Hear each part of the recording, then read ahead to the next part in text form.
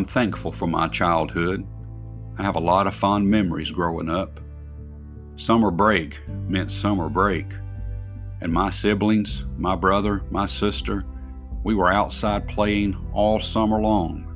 We were in the woods, we were in the creek, we were in the front yard, backyard, riding our bikes up and down the road, and usually in the process, somebody got hurt along the ways. I can think of numerous times that my brother had to be taken to the emergency room to have stitches put in his head. And I can think of an incident involving me and my sister. Somehow our bicycle tires got crossed up, and over the handlebars I go. I'm thankful, though, I wasn't hurt too bad. But there was pain in my childhood, and I've also learned that in my adulthood, there's pain as well. The Bible speaks of suffering.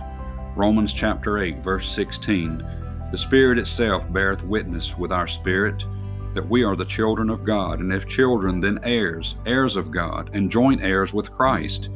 If so be that we suffer with him, that we may also be glorified together.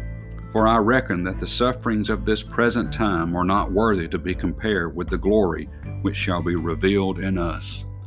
You and I, we're going to have some difficult times in this life, but the glory of what's to come, it's going to be so much better than the suffering of this life that we'll forget all about it. I grew up with some pain. I'm going to have some pain till I die.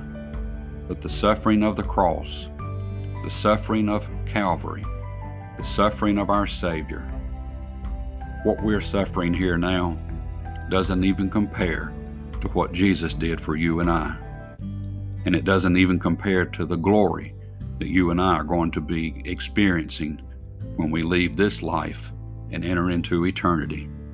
I'm so thankful for what Christ has done for me, and I'm thankful for tomorrow, thankful for the day that we'll enter into His presence and never have to suffer again.